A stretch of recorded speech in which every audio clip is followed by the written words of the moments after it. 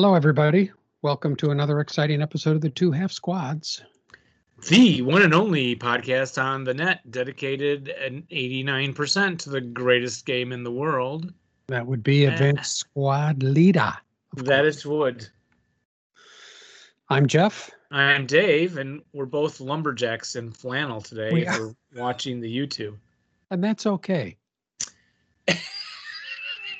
I get the reference. I sleep all night. I work all day. What else am I going to do? Yeah, we are. We look good. I love my flannels. It's that time of year here in the Northern Hemisphere when we put on our flannel. Well, not just the Northern Hemisphere, but what's our longitude and latitude here, Dave? Nobody really. It's not a real thing. Okay. Someone just drew that on a globe and. Yeah. Let's see. Longitude is this way. Latitude, I don't know what. Yes, that. Yeah. 40 degrees or something. 42 degrees. What was the one? Was it Teddy Roosevelt or something? 44-40 or fight 42-40. That probably was James K. Polk, and I think it was the line up near Washington State with Canada. Yeah. And actually, I just heard a podcast on this. The line is drawn in the wrong place, and there is a zone, this is for real, that is in neither country because this kid's got busted with pot or some drug crossing like the border, and it's in that area, and the lawyer figured out it's in this zone that has some weird thing where there's two different lines that are listed in law somewhere, and so he was trying to get them out of the, saying they can't be prosecuted because they're not actually in your country yet. And they're not in either country? It's correct. Now, they didn't win the case. I forget why, but it is true. There's a weird line that's drawn improperly, or they're just now finding this out. No, it's kind of been known, and they can't get it. And bad memory. I can't remember why they can't get it fixed, but it's like Congress has to do something, or Canada has to also. And yeah, nothing's ever going to happen if Congress has to get involved. Nothing. Yeah, something like that. It was an interesting situation, but we should go claim the territory. We could make a flag. I think Spilkey. Spilkey took one of his Two Half Squads T-shirt and turned it into a nice pillow. I'll try to remember to post that picture, and we could take that and put it on a flagpole and claim Two Half Squads land. Yep, that would work. Have our own country. What have you been up to lately, sir? Well, I've been working. I work a lot, but also. I came upon this article the other day. I don't know if you saw this. This always amazes me because I've seen stuff like this before. It's an article about treasure hunters in Finland who believe they are on the brink, and they put brink in quotes for some reason. Anyway, they're on the brink of finding the world's largest treasure hoard worth $20 billion. Have you heard about this? Yeah. No. People for, 100 years have been looking around this area for this legendary treasure. And there are these 12 people who they're all amateur treasure hunters, and they've been working as a group. There have been lots of different groups out there looking for this thing, but this particular group has found this area in Finland for this thing called the Lemminkainen Hoard, which is gold and jewels and artifacts, whatever that is. Oh yeah, the Lemminkainen Hoard. Yeah, the Lemminkainen Hoard. They've been looking for it for years, since 1987. They've been searching for it, and supposedly they're very close, but the weather is bad, so they're going to have to wait now till spring. How did the hoard get there? Do you know? They have been looking on the land the person that owns the land, it's his family's land, and the legend had it, he's descended from some dukes or the Dukes of Hazzard or something, some legendary family who supposedly buried all their treasure to keep it from being stolen by invaders. And then they kind of, I guess, lost track of it. Like, who's that? Okay. That guy must be embarrassed. Okay. Yes, I have buried all of the treasure. Where is it? I forgot. The key word you said with this legend has it, and legend starts with what letter? Yeah, L. And if you put that to your forehead, Loser. Yeah. no, they'll probably find it and make a fool of me. It's so crazy. But $20 billion. We'll know in the spring, I guess. That does sound like a lot, though. That sounds like a lot. And they're really close, but the weather's bad. So they're giving, oh, yeah, I think that I'm cold. Yeah. For 20 billion, people have done crazier things. I'd get a hat. Maybe a coat. A 2 half squads hats and Yeah, $29.99. Because you figure for $20 billion, you could probably buy a really nice hat. So anyway, I'll post the link to that. I just find that kind of stuff very intriguing, and it kind of makes me want to go out and find $20 billion though. Yeah, that's true. So I saw another interesting article the other day, which I think is worth mentioning. I saw this on War History Online, which is a website I frequent. Pearl Harbor survivor and World War II veteran requests birthday cards to mark his 100th birthday. So his birthday is coming up in December 13th. I will send out a link. We'll put a link to this article in the show notes, and you can read all about him. His adventures, he's been very active as a veteran with various veterans groups and stuff over these years. And he lists his a P.O. box for him. And if you want to send him a birthday card, you have to do so by November 30th. So we'll get this out. There'll be time. Oh, yeah, this should air the 15th. And so if anybody would like the address right now, I'll just say it's Jack Holder, care of Darlene Tryon, P.O. Box 11004 in Chandler, Arizona, 85248. I would love to see all the 2 Half Squads listeners get a card in the mail for this amazing member of the greatest generation. How do you spell Tryon? That is spelled Tryon. I've been interested in Pearl Harbor lately, and I'm a little embarrassed to say it was because my wife likes to watch Hawaii Five-0, the new Hawaii Five-0, which has been on for 10 years. They just ended the series, but she's been watching it for 10 years, and I actually started watching it, and they have some Pearl Harbor episodes because it's the main character, Steve McGarrett. His father was in the Army, and his grandfather was on the USS Arizona in Pearl Harbor. Got me interested in Pearl Harbor, so I am reading Gordon Prang's monumental historical work, At Dawn We Slept, which is 9,000 pages. Oh, maybe it's only 1,000 pages. And I'm on page 150, and I'm kind of proud of myself. It's kind of dry in places, but really very good reading. And I haven't really sunk into a deep dive on a World War II subject for a while. So that's going really well, and I will report back when I'm done. All right, excellent. We'll look forward to it. Yeah. In the meantime, what's up first for the show? Well, I guess we could do, you want to do a What's in the Box? Sure. What's in the box? I kind of sound like I'm in that cave where $20 billion of treasure is located. It's not in a cave. It's buried somewhere, isn't it? No, they showed it in a cave. Boy. Yeah. That should make it easier. In Finland, we should get our tickets to Finland. Yeah. Head over there. Just kind of sneak in while they're off trying to stay warm around the fire. We'll put a hat on and go look for the treasure. Yeah. Then we can finish the search. But I'm dumb. Very good. So what's in the box? What do we have in the box? Well, I'll tell you.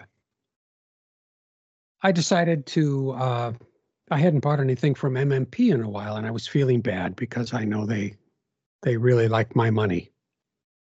And so I went over onto their website and I was just kind of perusing around, and I saw they had the electronic advanced squad leader rule book there. And I thought, oh, there's something if you don't want to wait, because I don't like waiting for the mailman. So I thought, here's a little instant gratification. Electronic rule book sounds like a great idea. I'm tired of carrying the big heavy tome, or is it a tomb? So I plunked down $59.99, clicked on the link that took me to War Game Vault, sent them my $60. I didn't even wait for a special offer, and I got the electronic ASL rulebook in PDF format. And I gotta say, I've spent $60 in better ways. Oh, why would you say that? Well, you're not just mad they didn't send us a free copy to peruse like all the rest of our fine third-party producers do? Or? Yeah, I'd say I am. I would say I'm mad about that. Here, let me share my screen. Yeah, what's it like though? I like paper in my hands, but it'd be convenient to have, I suppose. So electronic rulebook comes down in PDF format. It's all in one file, and it's nice. It is the rule book, as you might expect, just in electronic format. So we can flip through the pages here, and it looks exactly like the rule book. Same font. One of the nice things about it is there are links to it, so we can see just about here. I'll flip forward a little bit. You can see anything that's red is a link, which is kind of nice. So here I'm on the table of contents, and if I wanted to skip forward to fire attacks, I just click on fire attacks, and it takes me forward in the document directly to that page. That's a nice feature. I don't like flipping around. I'm one of those guys that still needs to flip around, not like you, Dave, who has memorized the rule book. Yeah, and I don't flip around much anymore, though. I'm not as agile as I used to be when I was younger. Yes, you probably have Super 8 movies of your flipping. Yeah. Flip. So I like that you can find things. I'll say right now, let me try this. Oh, it does work. Okay, I was thinking the back button doesn't work. I was having a problem with this. Oh. When you move forward to something, where you click on a link and it takes you, whatever it is, 50 pages forward, I'd like to be able to then go back. Yeah. I didn't have this option in the reader I was using before, but I do. So it may depend on the PDF reader that you're using. Okay, so that's nice. One thing I will say about these, I think they had an opportunity here to really come out with something special, and they really just come up with a standard PDF. One of my problems with PDF is that it's formatted like paper, so 8.5 by 11 in a portrait mode, vertical mode, but everybody I know has computer monitors that are horizontal. And this doesn't resize itself to the monitor or anything. So if you want to look in at something, you have to zoom in. Let me zoom in a little. I'll do this. Whoops, that's a little zoomy. Yeah. So it is nice that you can zoom in, but it doesn't automatically format the page. If you wanted to, for instance, be reading something and pop out the picture like you can with a website, maybe you can't pop out pictures. You can't have multiple windows open. So there's a lot of clicking and flipping back and forth and zooming in and out in order to read everything. The whole file is bookmarked, though. I'll expand the bookmarks out here. So you can see all the chapters and you can move directly to a chapter. And to any section that you're looking for, which is nice. Yeah, go ahead. And to the special rule. So if you clicked A6.5, it would jump to that. Yes. That's nice. Yeah. So for instance, here I'm looking at the BOG rules, and it says bog. If a vehicle is required to take a bog check as per B13.41, I can click on that 13.41 and it takes me to the bog rule. Although that's air bursts. It's on this page somewhere. Yeah. So Yeah. So kind of nice. And they do have the charts in here. Let's see, where are the charts? And they do include a lot of the add-on modules. So North Africa's in here, Rules F, Pacific Theater, Chapter G is in here. The Design Your Own chapter is in here, ASL Deluxe. The training manual. Boy, when was the last time you read that training manual? Yeah. The Korean War rules are in here, which is cool for Good. me because I do not own the Korean module. Oh, that's right. Reading this might make me encourage me to buy it. And then the counter sheets, example sheets like that are on the front and the back of the hard binder are in here. Flow charts are in here, which is nice, and including the links here work as well. Oh. So I like that because you're going along in the flow chart and you come upon some arcane rule that's got a link there to take you right to it. The charts like the QRDC and the other fire tables are in here as well. So everything's in here. It's 708 pages of fun. It weighs nothing because it's electronic. You can, I'll tell you another one of my issues with it was just the way some of the text was laid out. So for instance, in PDFs, I like to highlight stuff that I want to get back to. So I could click the highlighter and go to be highlighting something. And you can see I started on the word vehicle and then it skips. It doesn't quite let me highlight everything smoothly like I like. So there's some issues with that. Other than that, it's pretty good. Is it worth $60? Don't know. Yeah, I guess I want to be kind. Yeah, what's the mini rule book, the paper one? I don't even know, but it's about 60, right? Or less. I guess I could check. I don't think it's got all of the additional chapters in it. True, that is true. The rules, but so this is nice. It's got everything in there. You can print out sheets, but it is password protected, so you can't merge it with other PDFs or add certain things to it. But still, it's something. And for $60, I guess if you've got $60 burning a hole in your pocket, send it to the 2 half squads. Yes, at our Patreon, become a Patreon supporter. That's right. Or send a one-time donation. Yes. Through our PayPal link on the website. So that's it for the ASL rulebook. Next time you're over, Dave, I'll let you look at it because I wouldn't think of sharing it with you. That would be illegal. That would be illegal. And I signed up. Be nice. It did get very good ratings. It's got 57 5-star reviews, all 5-star reviews on Wargame Vault. So people like it, and it's better than nothing. If you're really strapped for space and weight as you're traveling, it's a good thing to have. Yep, going to tournaments, all that kind of thing. Yeah. I'm going to actually play with it as next time you and I play. I'll have that at the ready and see how well it serves. Yeah, that would be great. Okay. Well, thanks for checking that out for us, Jeff. Would you like to go to the rules? It's time for rules. You need the rules to play the game and put your opponents to shame. They might seem hard, but that's okay. We're gonna learn them anyway. Rules. All right. We are going to take a look then. If you are ready, sir. I just got to say, thank goodness we're done with the 2-hit rules. That was crazy. No heavens. More. I'm so glad we're done. Heavens, no. We're far from done. What? Far from Nugan. Oh, no. You mean there's more? Not for TD Gungeswaffen.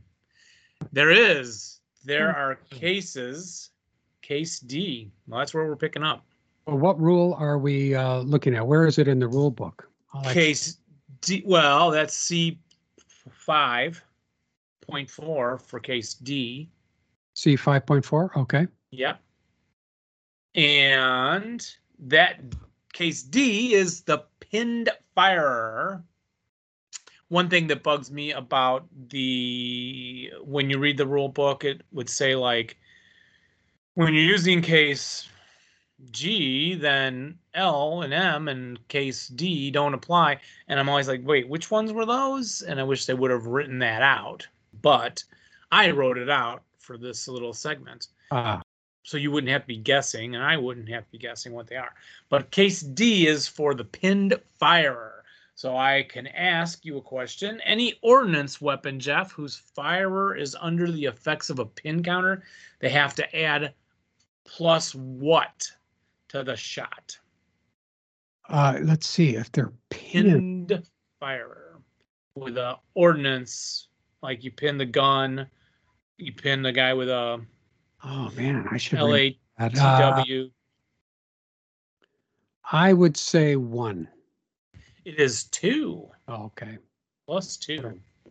Yeah. And if you're pinned, would you get a multiple rate of fire like normal? No. No, which you're lucky you get to shoot if you're pinned at all. Think of it. Yep, think of it that way. And I had an original ASL thought about the rules, kind of like Rich Spilkey and all these other people, about like the OBA cards and how it would make it better. And I had a thought. Someone on Twitter put like they had 12 rate of fire. And my thought was, well, that's too much, isn't it? Shouldn't we limit that in a way? And I suddenly thought, what if we limited it to like 2 times the number in the box, maybe? So if in your little light machine gun, you got a 1 in the box, yeah, it could have a 2. It could get rate twice.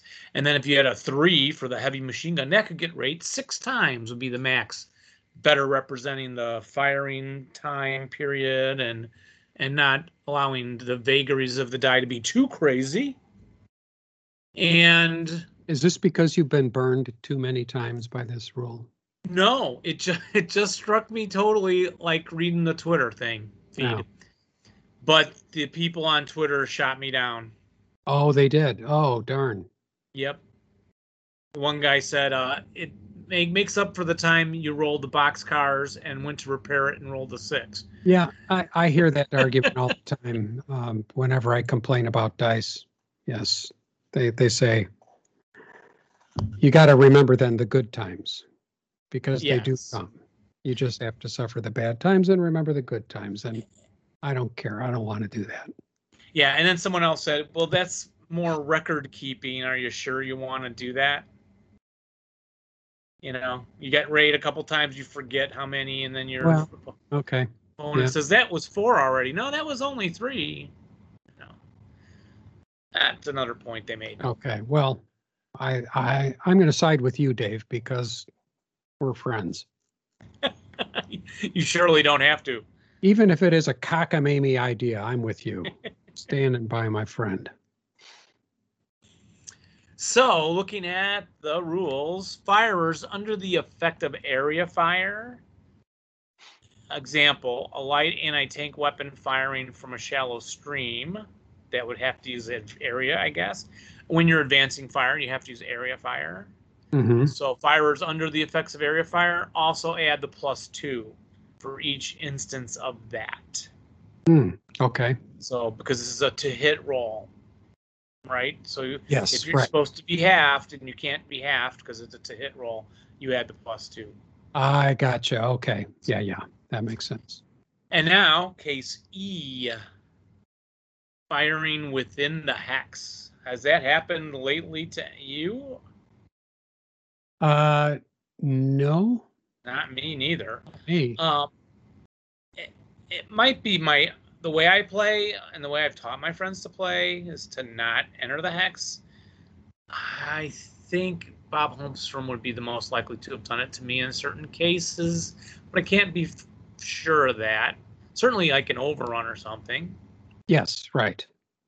But any gun firing at a target within its own hex adds a +2 of case E to the shot.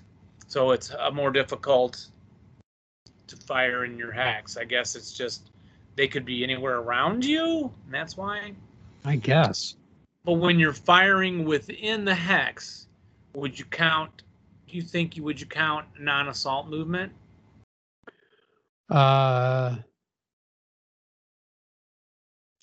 within the hex. I count non-assault movement.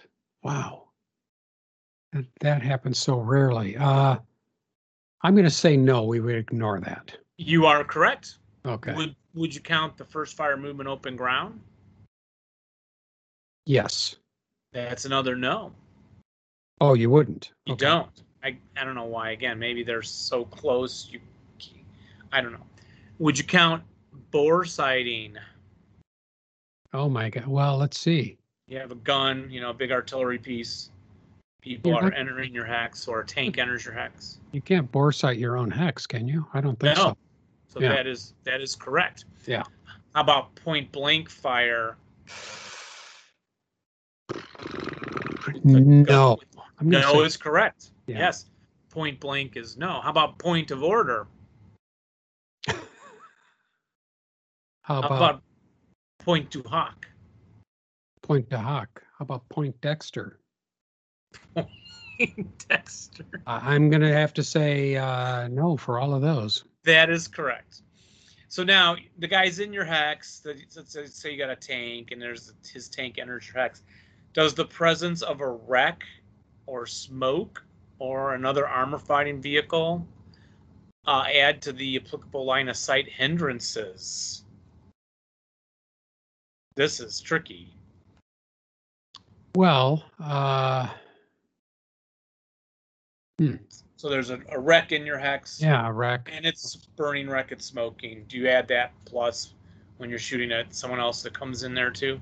I would think so, yes. It is a yes. Yeah. Yeah. I was thinking because they're not counting all the other stuff, maybe the nothing would count. But it's yes, you would count other wrecks and smokes and AFEs in there. Yeah, I was thinking maybe if the smoke is in your hex, it's not dense enough to give cover, but apparently it is. Yeah, or it's localized within, I don't know. Yeah, yeah. So is the KC fire in the hex Dyro modifier doubled or tripled? Which one of those? If the firer is in a woods or building or rubble. So you're in the woods with the anti-tank gun. The tank enters your woods hex. You have to turn to fire. Is it doubled or tripled the modifier? If you have to turn, if you're Oh, turning. No, it doesn't say you have to. If you have to turn, it doesn't. It's just always +2 in the hex. And Oh. then would you double that if you're in a woods or building, or triple it? Oh, I see. So is it going to be +4 or +6? Doubled.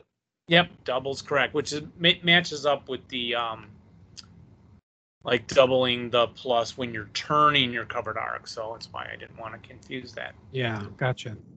Now, if both the firer and the target are in a bypass, there is no shot allowed there unless you can draw a line of sight between their respective covered arc focal points, just for the record there. Okay. Now, I'm just going to read you Rule 5.51, covered arc change. So the firer's covered arc does not change when using case E to fire at a target in the same hex, unless firing during the opponent's movement phase as a defensive first fire, in which case the firer's covered arc is changed only as much as necessary to include the hex side that the dude is moving through to come into your hex. So he's coming from outside your hex, you turn the gun, fire, or turn the turret to fire at him. This is the only instance where case A die roll modifiers are applicable with case E. Case A, again, is firing of the covered arc change +1 or +2 or +3 for non-turreted, etc. Those would add together. So it's really saying, like, otherwise, if it goes then to the prep fire phase and you're both already in the hex, you don't change the covered arc. I don't know why. I guess it just gets tricky. Draw in the same hex. How are you going to, I don't know. But case F, again, I'll explain, is intensive fire. And this is available only to guns, not a support weapon, like a LATW. And it can be used only if the crew of the gun is not pinned, shocked, stunned, or marked with a final fire intensive fire counter already. Okay. Yeah, right. This is the intensive fire. You get this Fire. extra shot. You gain one additional shot during that turn. And the question is, can you take more than one intensive fire shot during overrun prevention? Yeah, I don't know. I didn't know this. I don't know. Man. We don't overrun a lot. You know, a gun we don't. When we go through these, I try to think, if I don't know the rule, I try to think logically, how would this lay out? Because a lot of times this stuff lays out correctly, logically, you know. On this one, I'm going to say yes. And the answer is yes. Yeah. If you're doing an overrun prevention, then you can do more intensive fire shots. I guess you're really panicking that they're overrunning you. Yeah. Yeah. Can intensive fire be used against? Oh, can it be used during the advanced fire phase? No. No is correct, except an opportunity firer. Yeah, right. Put a marker and said, I'll shoot later. Is there such a thing as an intensive fire counter in the game? In there with your prep fire counters? Yeah, I think so. There is. It's the same color as your prep fire counters. So you just use that to mark the intensive fire guy. Yeah. Because if you mark prep, you can still do an intensive if you want. That, again, changes the breakdown numbers, blah, blah, blah. So in addition to that, if you're doing intensive fire, you have to add plus what to the shot to hit? Let's see. For intensive fire, 2. 2 is correct. Yeah. And if you're going to do that, does the breakdown number of any intensive firing gun decrease while it's intensive firing? Oh, yes. That is correct. And by how much? I guess it's going to depend on, it can depend on other factors, but if it's just the basic break number, I think it just goes down 2. 2 is correct. Yeah. So you go from, if it breaks on an 11, now it's a 9. Yeah. I actually found, as I was going through some stuff the other day, 2 very good charts that go exhaustively into how the breakdown and elimination numbers change under these various circumstances and stacking up of different things like ammo shortage and things like that that can affect these. Or so I'll try to put a link to that, which I'm pretty sure it's publicly available. So I'll try to remember. Check that and or jump into the post. Very handy because I get screwed up on those breakdown numbers all the time. There is a Spilky table, 12A. So I've got my screen. Do you see my screen? Yeah. All right. So this is Spilky's table 12A. Effects on malfunction, disablement, rate of fire, and 2-hit die roll modifiers on support weapons, guns, and/or vehicular main armaments due to sustained fire, intensive fire, inexperienced use, not qualified use, and/or as captured equipment. There's a title. I wait till the movie comes out. It's going to be fantastic. But this gives you this very handy table for what we've just been talking about. So modifying breakdown numbers and et cetera, elimination numbers. And then 12B. 12B. That's the one that I needed for my game.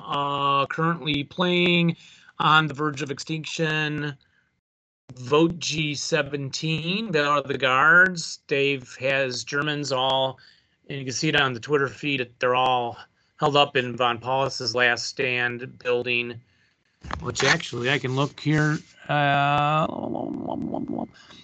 Well, the name of it's covered up with a bunch of counters on my table behind this computer, but low ammo for everything. So I see he's got the low ammo in the yellow there, and how that's affected. I like that. My brain has trouble calculating my low ammo changes. Oh, yeah.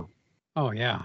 Well, I'm sure that's why Rich, usually he puts these together because he suffers from the same things, or, and this is one of those instances where how can you keep all this straight? You've inexperienced, low ammo, is it sustained fire, is it capture? Right. All those things that can add up on top of each other. And so here it's all laid out easily for your enjoyment. Yeah, excellent. I've got to get that pulled. I should probably just print that one out. I had printed all his early versions. It's time to update my paper file and certainly just use this digital. That's perfect. You could print it out in 3D. I could. So we got, looking forward then, certain guns may not, is this where we left off? Yes. Restrictions. Certain guns may not use intensive fire in any form, including overrun prevention or final fire. And they're restricted by notes in their listing chart on the back of the counter. It says no IF, no intensive fire. So always double check. It's usually really large guns and things like that. Case B is applicable to intensive fire only as an inherent part of case C. Now that would be B is the advanced fire phase plus 2. You only use it if you're using case C. If you lose your multiple rate of fire, the question, if you lose your multiple rate of fire, does that cause loss of intensive fire capability? So it's prep fire. I don't think so. You are correct. That's why it's an intensive fire shot. It's an extra shot. Yeah. With all those penalties. Overrun prevention. I thought I'd just kind of read through this too because it looked difficult to break down. But regardless of the number of shots a non-vehicular gun, so an anti-tank gun, infantry gun, has already taken during a player turn, it's entitled to the even intensive fire, it's still entitled to a possibility of one more intensive fire shot. Okay, that's what I was wondering earlier when we said you could do more intensive fire shots if you're overrun prevention. Okay. It is just one more intensive fire shot at a target in your own hex if you're about to be overrun. Okay. Yeah. Immediately after the guy does the movement point expenditures announced, okay, I'm going to spend 5 for the overrun. Then, before the overrun's resolved, the gun makes its to hit die roll versus the vehicle, but not until its covered arc covers the hex side entered. So you got to turn your gun. And then if a gun's already fired from a woods or building or rubble, is it allowed to change its covered arc? Ooh. In order to do this intensive fire? Yeah, it's getting overrun. You already fired.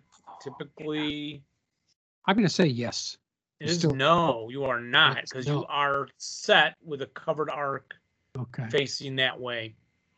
And it's not eligible for the overrun prevention from outside the covered arc. So yeah, okay. You can't turn it.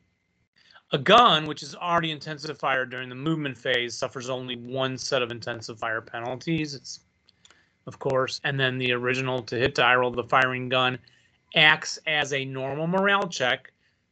So it's kind of like your final protective fire, where it's a morale check against your infantry.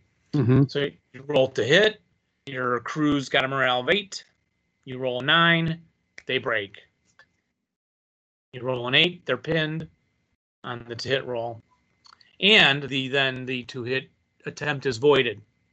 So, except if you had a malfunction, you still have to count that. And then the vehicle does the overrun. So if the normal morale check is passed rolling less than the morale, it's resolved. The to hit is resolved versus the overrun vehicle and may possibly lessen the overrun attack. I don't know what that means. Regardless of the outcome of the to hit, the gun is marked with a no fire counter. That's what those are for. I don't. I was like, no fire. When the heck do we use these? So if you've already done your extra intensive fire, Okay. then you're marked with a no fire. So even if you get overrun again, boy, you wouldn't use those very often. Yeah. Well, I'll make a confession here, Dave, because it's just you and me talking. No one will know. Nobody's listening. I don't do a lot of overruns. Because we don't. Because we don't. I'll just drive around. You don't want to look up the rules. Too complicated. Yeah, And that's why. I shouldn't do that because a couple of these tables have made it so easy now, and I forget that. I forget to look in the tables because it's Yes. Yeah. And we can do it deliberately in a game and just pause like we were doing during COVID on online. We were suddenly really good about let's look all this up. Let's try something different. Yeah. Partly, I think we felt like the game, we don't have to clean it up at the end of the night. Right. So there's no hurry to try to finish it and have the table open for someone else's game, And we each had our own big table space, so we had everything laid out. Yeah. It's easy to get to everything. Yeah, look stuff up and Yeah. it just seemed like a more time of relaxation and extra time to do things in those days. The good old days of COVID. In a way, there was some benefits to that, but Yeah. what? Oh, and then there's this rule that I don't understand at all. 5.641. Okay. Subset. A non-vehicular gun not currently marked with a first final intensive counter is subject to all the provisions of overrun prevention when about to be overrun, except that its shot is not penalized as intensive fire and is not marked with a no fire counter.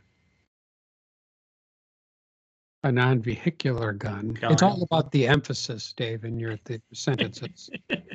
A Not vehicular gun. Not currently marked Not with a currently first fire, final, or intensive Is subject to all the provisions of OVR prevention.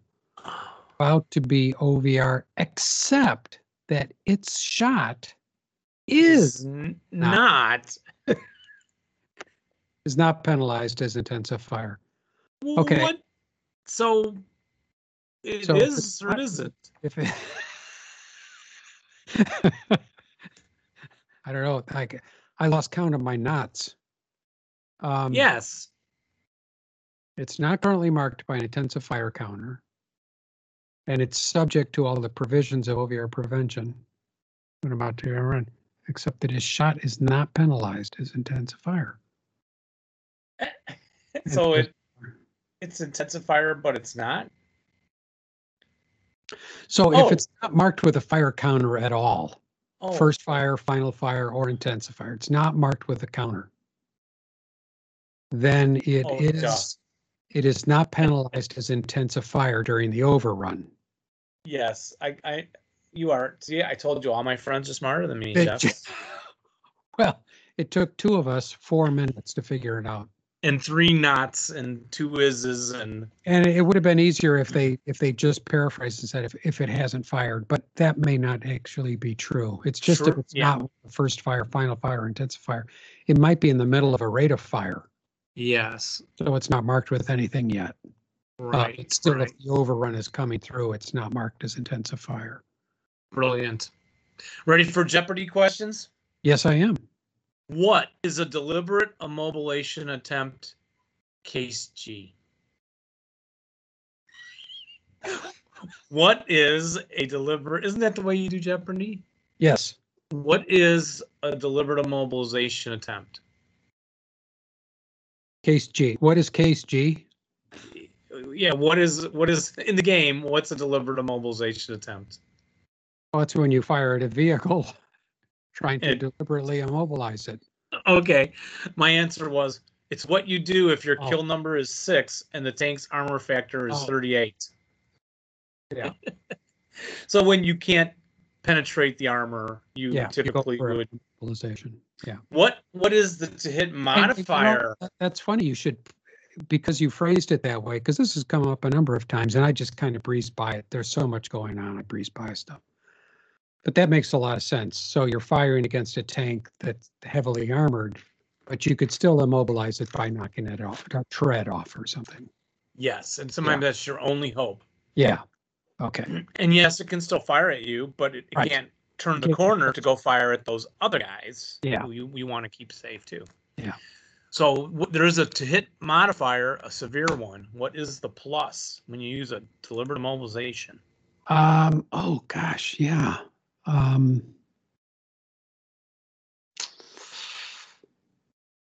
Boy. I don't know. I'm drawing a blank. It is +5. That's because we don't do that a lot either. Dang. Yeah. But you need a 10 to hit a vehicle, and if it's large, and if you're closer, et cetera, et cetera. Yeah. Can sight, blah blah blah. Yeah. Can you do a deliberate immobilization attempt with your infantry firing their rifles?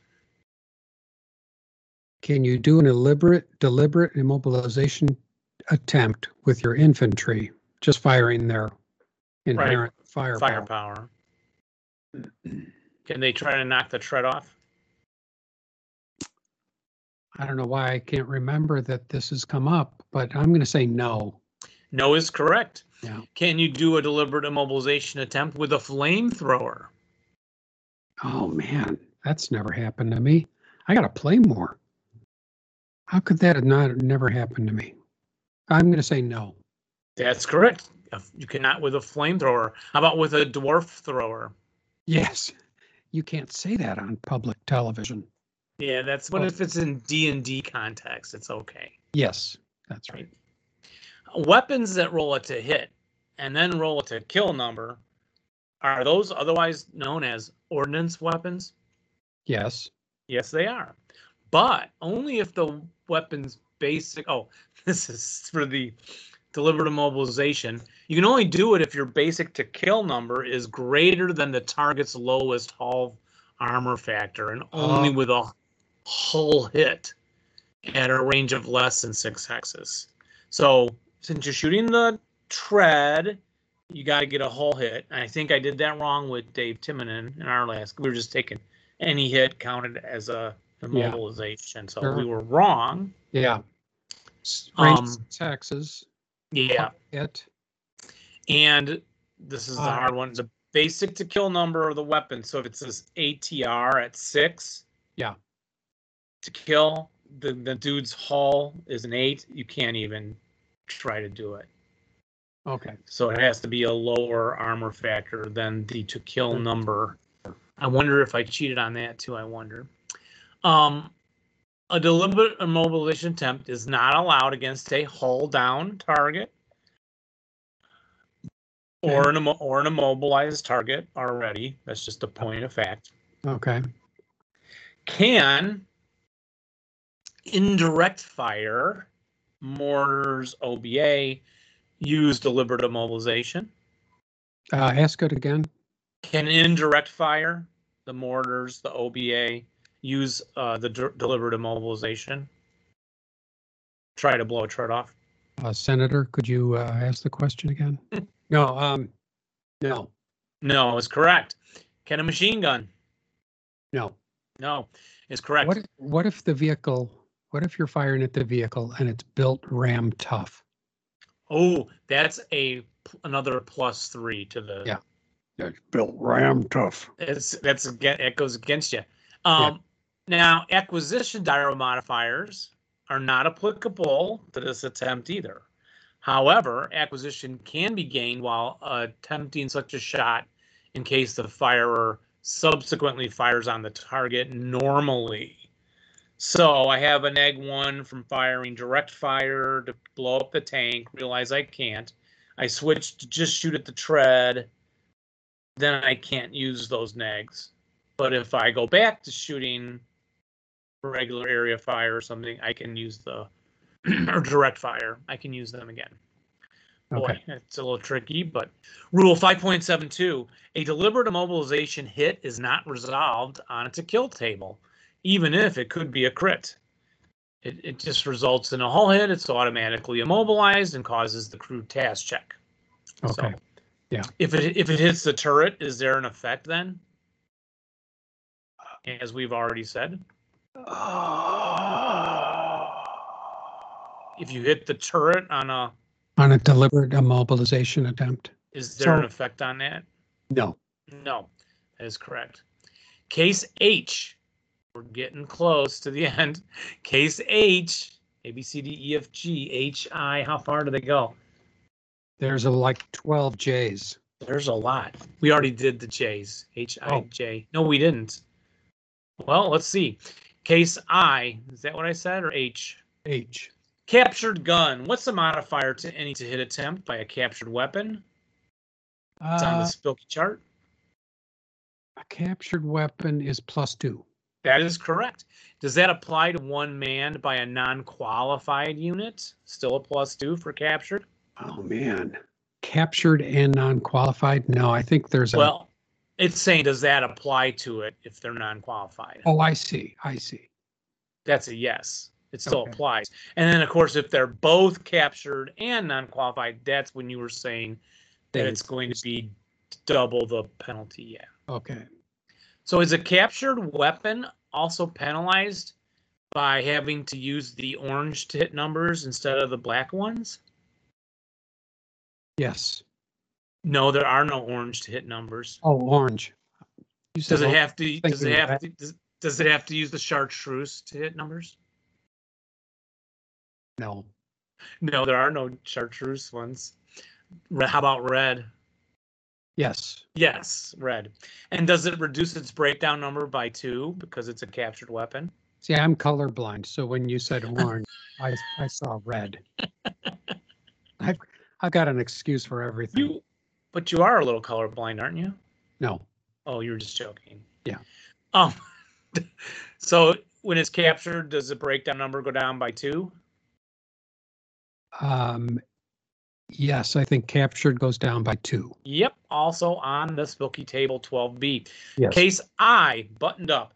Now, any buttoned up, closed top vehicle does add the +1 of case I. Being buttoned up has no other effect on the line of sight of a vehicle, even if the target's outside the covered arc, but it prevents interdiction. You can't do interdiction with a +1 buttoned up.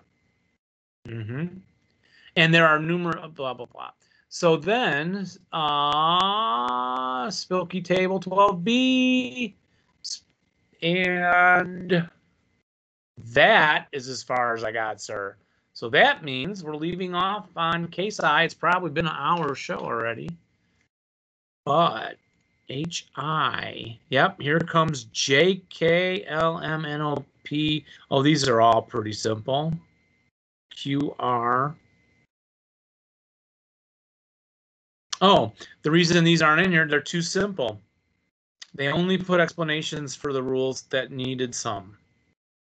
So if you simply go, yeah, we won't do the others. Point blank, -2, concealed +2, non-assault, -1, open ground, -1, right? The case J's, if the vehicle's moving less than the 3 in your line of sight, 1 to 3, 1.5 to 3. Yeah. Remember, there are other bonuses, so just look it up on the thing. You have to add extra pluses in. You've only seen the tank for a little while. Those add in. Yeah. If you bore sight, you got the -2. If it's acquired, you go with the counters. It can be -1 and then -2. Hazardous movement, -2. If you ever have that, you're shooting at someone with that. And then check your target size modifiers.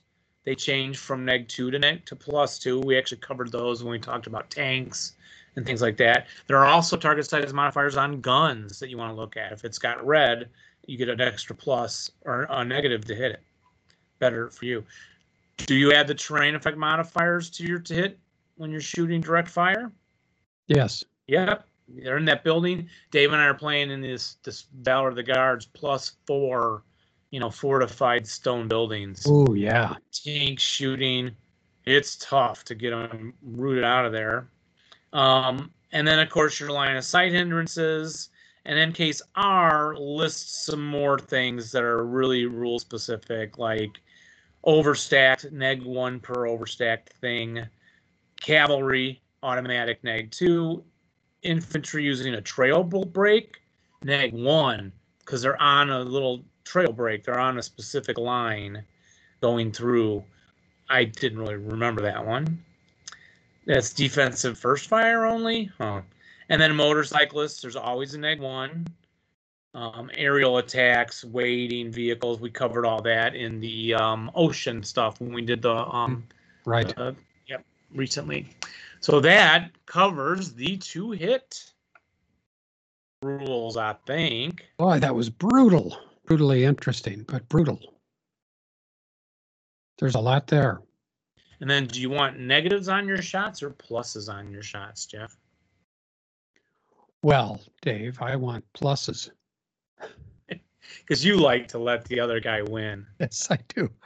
I'm a generous fellow. You are super nice. Yeah. And I think that's the show, isn't it? I would say we're probably pretty close. Yeah, probably close to an hour.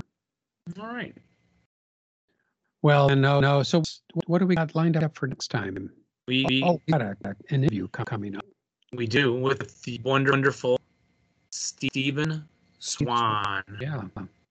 And boy, we've really been fortunate. We've had some really excellent interviews lately with some great guys. Carl Noguera last time was great. It was too bad his phone, the way his phone was working. We should work on the way that we should probably use Zoom or something so that we have a little more control over camera. Can we? Yeah. Not when he has his phone and he puts it up his nose. I think you can't control that. Well, we could still have had him as the primary focus instead of, as much as I love looking at your visage on the video. Yeah, you can change the primary. Well, Yeah. we already told him it would be Skype, but we'll do what we can do then. Yeah. And What if we take our picture off of Skype? Then would it automatically go to him, like block camera or something? like if we turn our cameras off? Yeah, I don't Watch. Can you hear me? know. Yes. Can you see me? No. Can you tell I'm giving you the finger? No. I can't even imagine that, Dave. I've known you for. That's what Aaron does to me, my son. I can't believe it. I have never seen you do anything like that. That's the wrong finger. I know, but even that is shocking. You're right. I'll cut it out. You're such a good boy, Dave. I'll cut that part out. So yeah, don't ruin that for me. Stephen Swan. Yep. Steve Swan. We're going to call that episode Swan's Way. And what are we calling this episode? Hit me with your best shot. Oh, that's nice. I don't know. We'll think of something. All right. Until then, boys and girls, remember to roll low, and rally well. But not when you're playing us. That's right. All right. Bye, everybody. See you all next time.